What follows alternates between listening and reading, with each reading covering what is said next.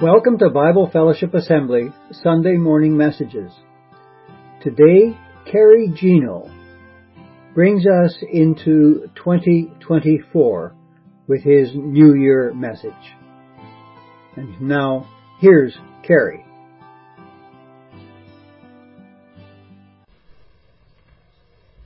Thank you, Gary, and the rest of you.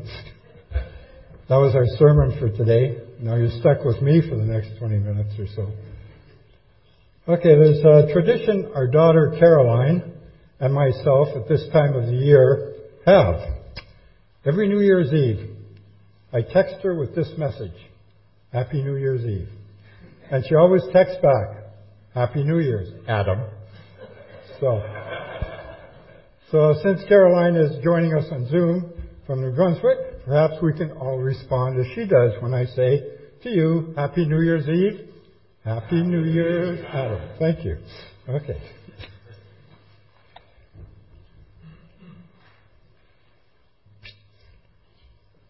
Okay, 2 Corinthians 5:14-17. For Christ's love compels us, because we are convinced that one died for all, and therefore all died. And he died for all, that those who live should no longer live for themselves, but for him who died for them and was raised again. So from now on we regard no one from a worldly point of view. Though we once regarded Christ in this way, we do so no longer. Therefore, if anyone is in Christ, he is a new creation. The old has gone, and the new has come.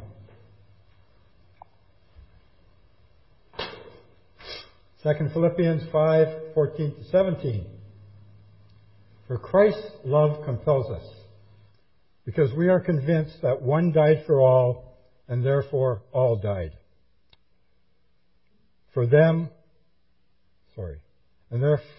I lost my place. He died for all, and those who live should no longer live for themselves, but for him who died. I'm reading the wrong one, ain't I? I'm sorry. Okay, not that I have already obtained all this, or have already been made perfect, but I press on to take hold of that for which Christ Jesus took hold of me. Brothers and sisters, I do not consider myself yet to have taken hold of it. But one thing I do, forgetting what is behind and straining towards what is ahead, I press on towards the goal to win the prize for which God has called me heavenward in Jesus Christ.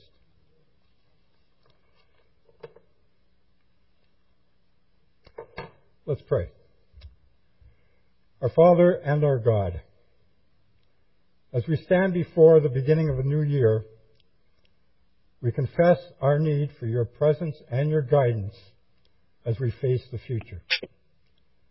We each have our hopes and expectations for the year ahead, but you alone know what it holds for us, and only you can give us the strength and the wisdom that we will need to meet its challenges. So help us to humbly put our hands in your hand and to trust you and to seek your will for our lives during this coming year. And also, our Father, we thank you for the promise and hope of this new year, and we look forward to it with expectation and faith. This we pray in the name of our Lord and Savior, who by his death and resurrection has given us hope both for this world and for the world to come. Amen.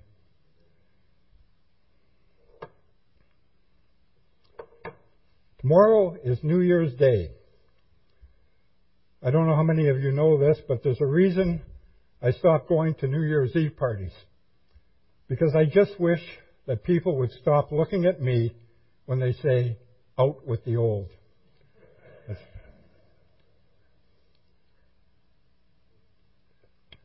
was a posting on Facebook recently, and it goes like this. As the year comes to an end, I urge you to take care of yourself and avoid accidents, because spare parts for old models like you and I are no longer in stock. So this morning I would like to talk about guilt anxiety, thanksgiving, and gratitude. When we say Happy New Year, what are we saying to someone? We're saying that we hope this year will be better than the year before. We verbally give them a blessing that their problems are behind them and blessings are in their future. Every year people stay up later than usual to see the old year go out and the new year come in. Mm-hmm. Truth is, each one of us has a hope and some kind of expectation that the new one will be better. An optimist stays up till midnight to see the new year in. A pessimist stays up to make sure the old year leaves. I think every one of us needs to take time to evaluate the old year going out and the new year coming in. Perhaps we should ask ourselves these questions. What do we want to see happen in 2024? And what things need to change in 2024? Every year offers us a chance at a new beginning and offers us new hope. Many people look forward to a new year and a new start, but they carry the same old habits, hang-ups with them. I quit this. I'll start this. I would say this. Resolutions that most of the time are not even kept for the first month. A little boy asked his father what his New Year's resolution was. The father answered that he was going to do everything possible in this new year to make his son's mother very happy. The little boy then asked his mother the same question, and she said to do everything possible to make sure your father keeps his resolution. Our attitude determines what kind of year we will have. The outcome will be determined by whether we are doing things in our own strength or the unlimited power and strength of the Lord. Will we strive to trust God to help us in all circumstances? God promises to allow us to know His will for our life as we seek God and listen to what He has to say for us and what He has for us. Or will we be worrying about everything, saturating our mind with negative thoughts, having anxiety attacks? Or will we be trusting the Lord for the things that we cannot change and willing to turn the results over to God so that His will be done in our life? What if we really lived as though our sins and our failures were gone in the mind of God? What if we really lived as though every person around us was a result of God's will and creation, and that they were made in the likeness of God? What if we really saw the glory of God everywhere and the image of God in every person? What if the very sight of a tree or a cloud inspired us to worship and we lived in deep gratitude and thanksgiving? In life, there is good news and there's bad news. Here's some good news and bad news for those of us that preach. Good news. You baptized 4 people down at the river last Sunday. The bad news is you lost 2 others in the river's current. No, okay. The good news is that church attendance rose dramatically the last 3 weeks. The bad news is you were on vacation. Now the real good news about hope. Hope is connected to our God. Romans 15:13. May the God of hope fill you with all joy and peace in believing, so that by the power of the Holy Spirit you may abound in hope. Hope is connected to our faith. Hebrews 11:1. Now faith is the assurance of things hoped for and the conviction of things not seen. Hope is connected to our resurrection. Acts 23:6. Now when Paul perceived that one part were Sadducees and the others Pharisees, he cried out in the council, Brothers, I am a Pharisee, a son of Pharisees. It is with respect to the hope and the resurrection of the dead that I am on trial. Hope is connected to our sharing faith. 1 Peter 3:15. In your hearts, honor Christ the Lord as holy, always being prepared to make a defense to anyone who asks you for a reason for the hope that is in you. Yet do it with gentleness and respect.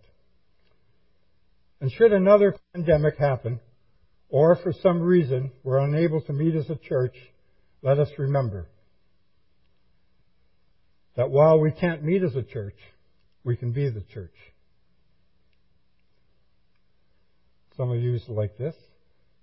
There's a Peanut cartoon where Lucy and Linus are sitting in front of a television set. When Lucy said to Linus, "Get me a glass of water," Linus looked surprised. "Why should I do anything for you? You never do anything for me." "On your 75th birthday," Lucy promised, "I'll make you a cake." Linus got up, headed to the kitchen, and said, "Life is more pleasant when you have something to look forward to." We can place hope in many things: the future, careers, material wealth, family, our country, political leaders, health, or God. Like Linus, placing hope anywhere other than God may disappoint. Titus chapter 3, verses 5 to 7. He saved us, not because of works done by us in righteousness, but according to His own mercy, by the washing of regeneration and renewal of the Holy Spirit, our Savior, so that, being justified by His grace, we might become heirs according to the hope of eternal life. With all the turmoil, wars, and hatred in this world, perhaps the greatest hope we have in the world, for this world, is like the song says. What the world needs now is love, sweet love.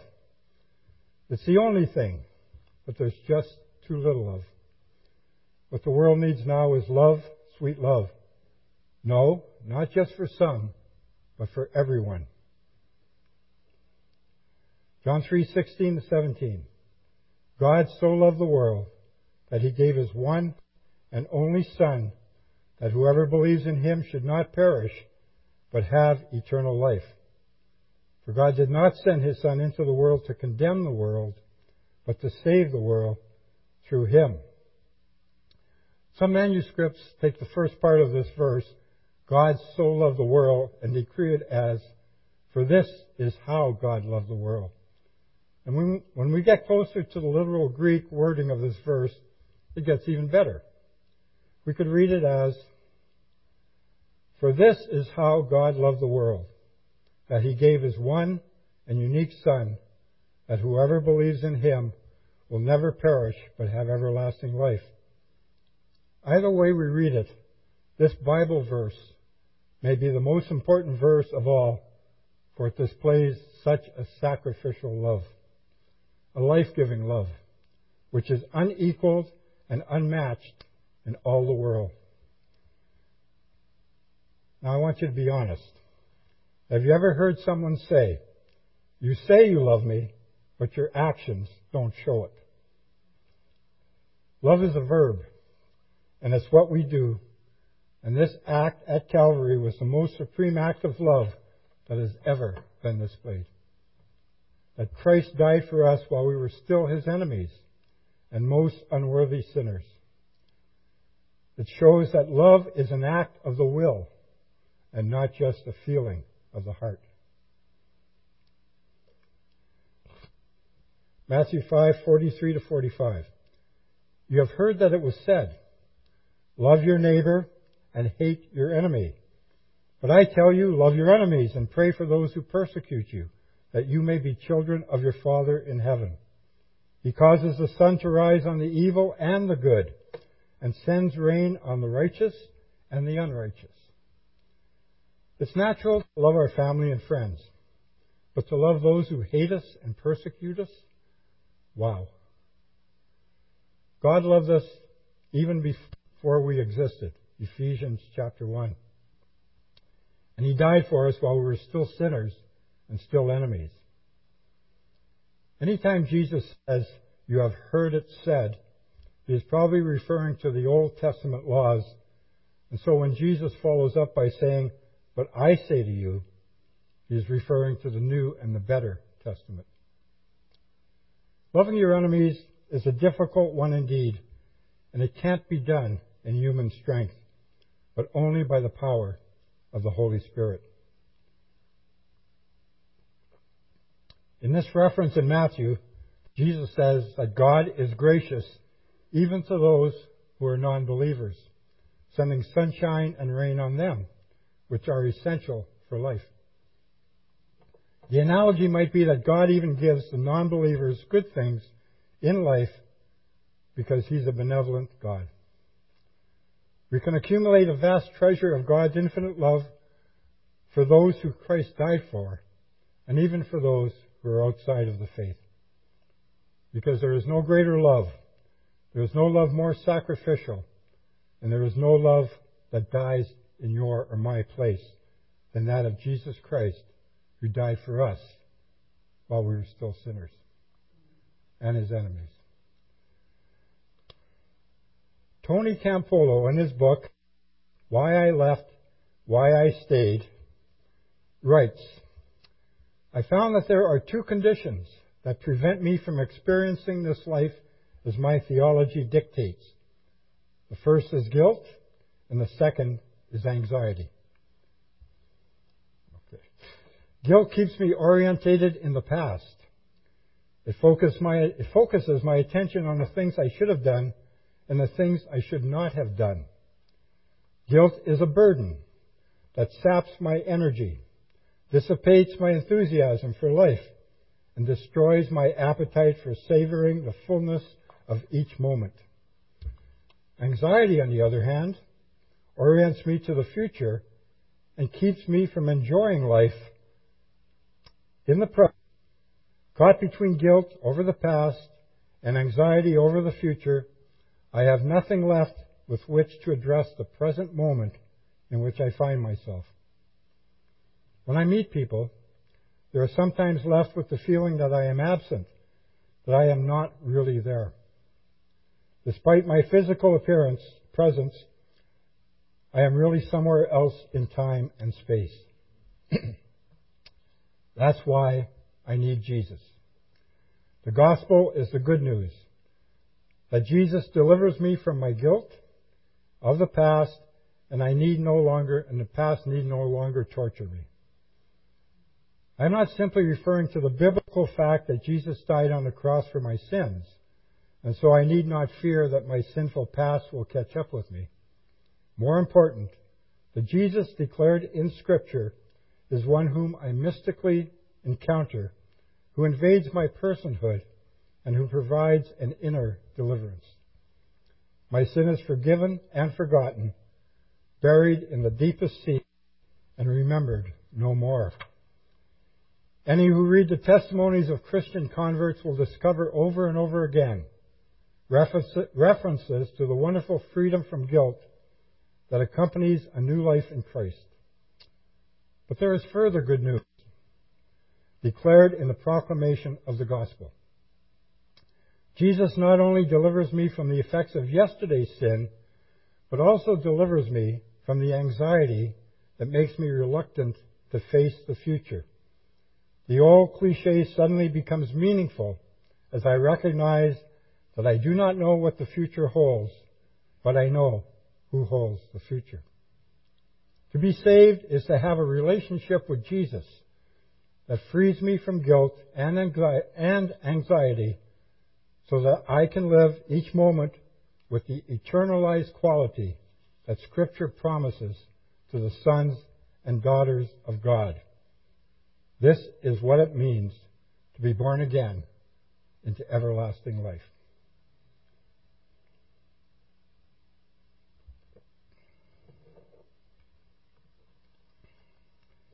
A little boy is visiting his grandparents and given his first slingshot. He practiced in the woods, but he could never hit his target. As he came back to Grandma's backyard, he spied her pet duck. On an impulse, he took aim, and he let it fly. The stone hit, and the duck fell dead. The boy panicked. Desperately, he hid the duck in the woodpile, only to look up and see his sister watching. Sally had seen it all, but she said nothing. After lunch that day, Grandma said, "Sally, let's wash the dishes." But Sally said, "Johnny told me he wanted to help in the kitchen today. Didn't you, Johnny?" And she whispered to him, "Remember the duck." So Johnny did the dishes. Later, Grandpa asked if the children wanted to go fishing. And Grandma said, "I'm sorry, but I need Sally to help me make supper." Sally smiled and said, "That's all taken care of. Johnny wants to do it." Again she whispered, "Remember the duck." Johnny stayed while Sally went fishing. After several days of Johnny doing both his chores and Sally's, finally he couldn't stand it. He confessed to Grandma that he had killed the duck. "I know, Johnny," she said, giving him a hug. "I saw the whole thing. Because I love you, I forgave you. I wondered how long you would let Sally make a slave of you." And then there's anxiety. A man named Jack was driving on a dark country road one night when he got a flat tire. He saw a cabin in the woods and he began to walk towards it. He told himself that the person who answered the door would be angry and irritated for the interruption. In fact, the person would probably harm him. He was probably truly a terrible person. Who else would live out in the woods, away from people? Jack convinced himself that the person who lived in the cabin was a menace to society. So when the door opened, Jack punched the man in the nose and ran away. We take situations and we replay them in our minds. We have conversations in our heads with people, and we build a case against them, though we don't really know what they're thinking. We tend to nurse, curse, and rehearse stories like Jack's. Many years ago, a commercial on television began with a black and white clip of Lou Gehrig being honored by Yankee fans on his last day of play. His career was shortened by ALS, which is now called Lou Gehrig disease. It's a debilitating muscle disease that eventually stops the heart. So what would you have said in the face of this heartbreaking challenge? Amazingly, he begins, "Today I consider myself the luckiest man on the face of the earth." How could he say that? Gratitude. Gratitude for all the gifts he had been given, for all the love he had been shown by fans, and for all the opportunities he had. He focused on the joys, not the losses. And that's cultivating thankfulness. Let the peace of Christ rule in your hearts, since as members of one body you are called to peace, and be thankful. Colossians 3:15. Being thankful doesn't come easy for some of us, but God says to cultivate thankfulness. So how do we cultivate anything? We work at it. We nourish it. We do whatever it takes to make it thrive. Gratitude comes from humility. Henry Ward Beecher said, "A proud man is seldom a grateful man, for he never thinks he gets as much as he deserves." God is good and merciful. The price that Christ paid so that we could be redeemed is immense. His grace is so amazing. We truly are the luckiest people on the face of the earth. Let me rephrase this. We truly are the most blessed people on the face of the earth.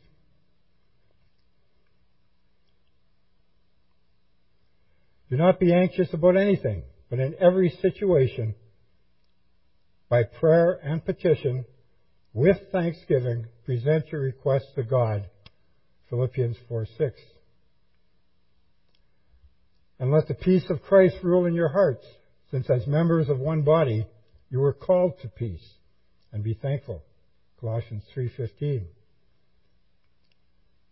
And whatever you do, whether in word or deed, do it all in the name of the Lord Jesus, giving thanks to God the Father through him. Colossians 3:17. Psalm 96. So in 2024, let us remember to sing to the Lord a new song. Sing to the Lord, all the earth. Sing to the Lord, praise his name. Proclaim his salvation day after day. Declare his glory among the nations, his marvelous deeds among all peoples. For great is the Lord and most worthy of praise. He is to be feared above all gods, for all the gods of the nations are idols. But the God made the heavens. Our God made the heavens. Splendor and majesty are before him. Strength and glory are in his sanctuary. Ascribe to the Lord, all you families and nations. Ascribe to the Lord glory and strength. Ascribe to the Lord the glory due his name. Bring an offering and come into his courts. Worship the Lord in the splendor of his holiness.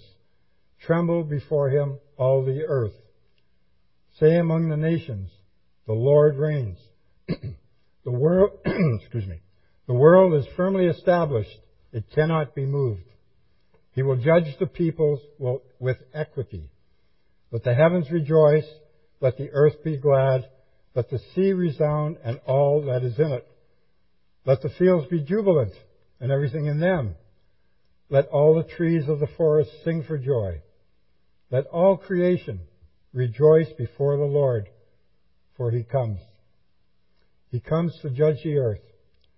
He will judge the world in righteousness and the peoples in his faithfulness.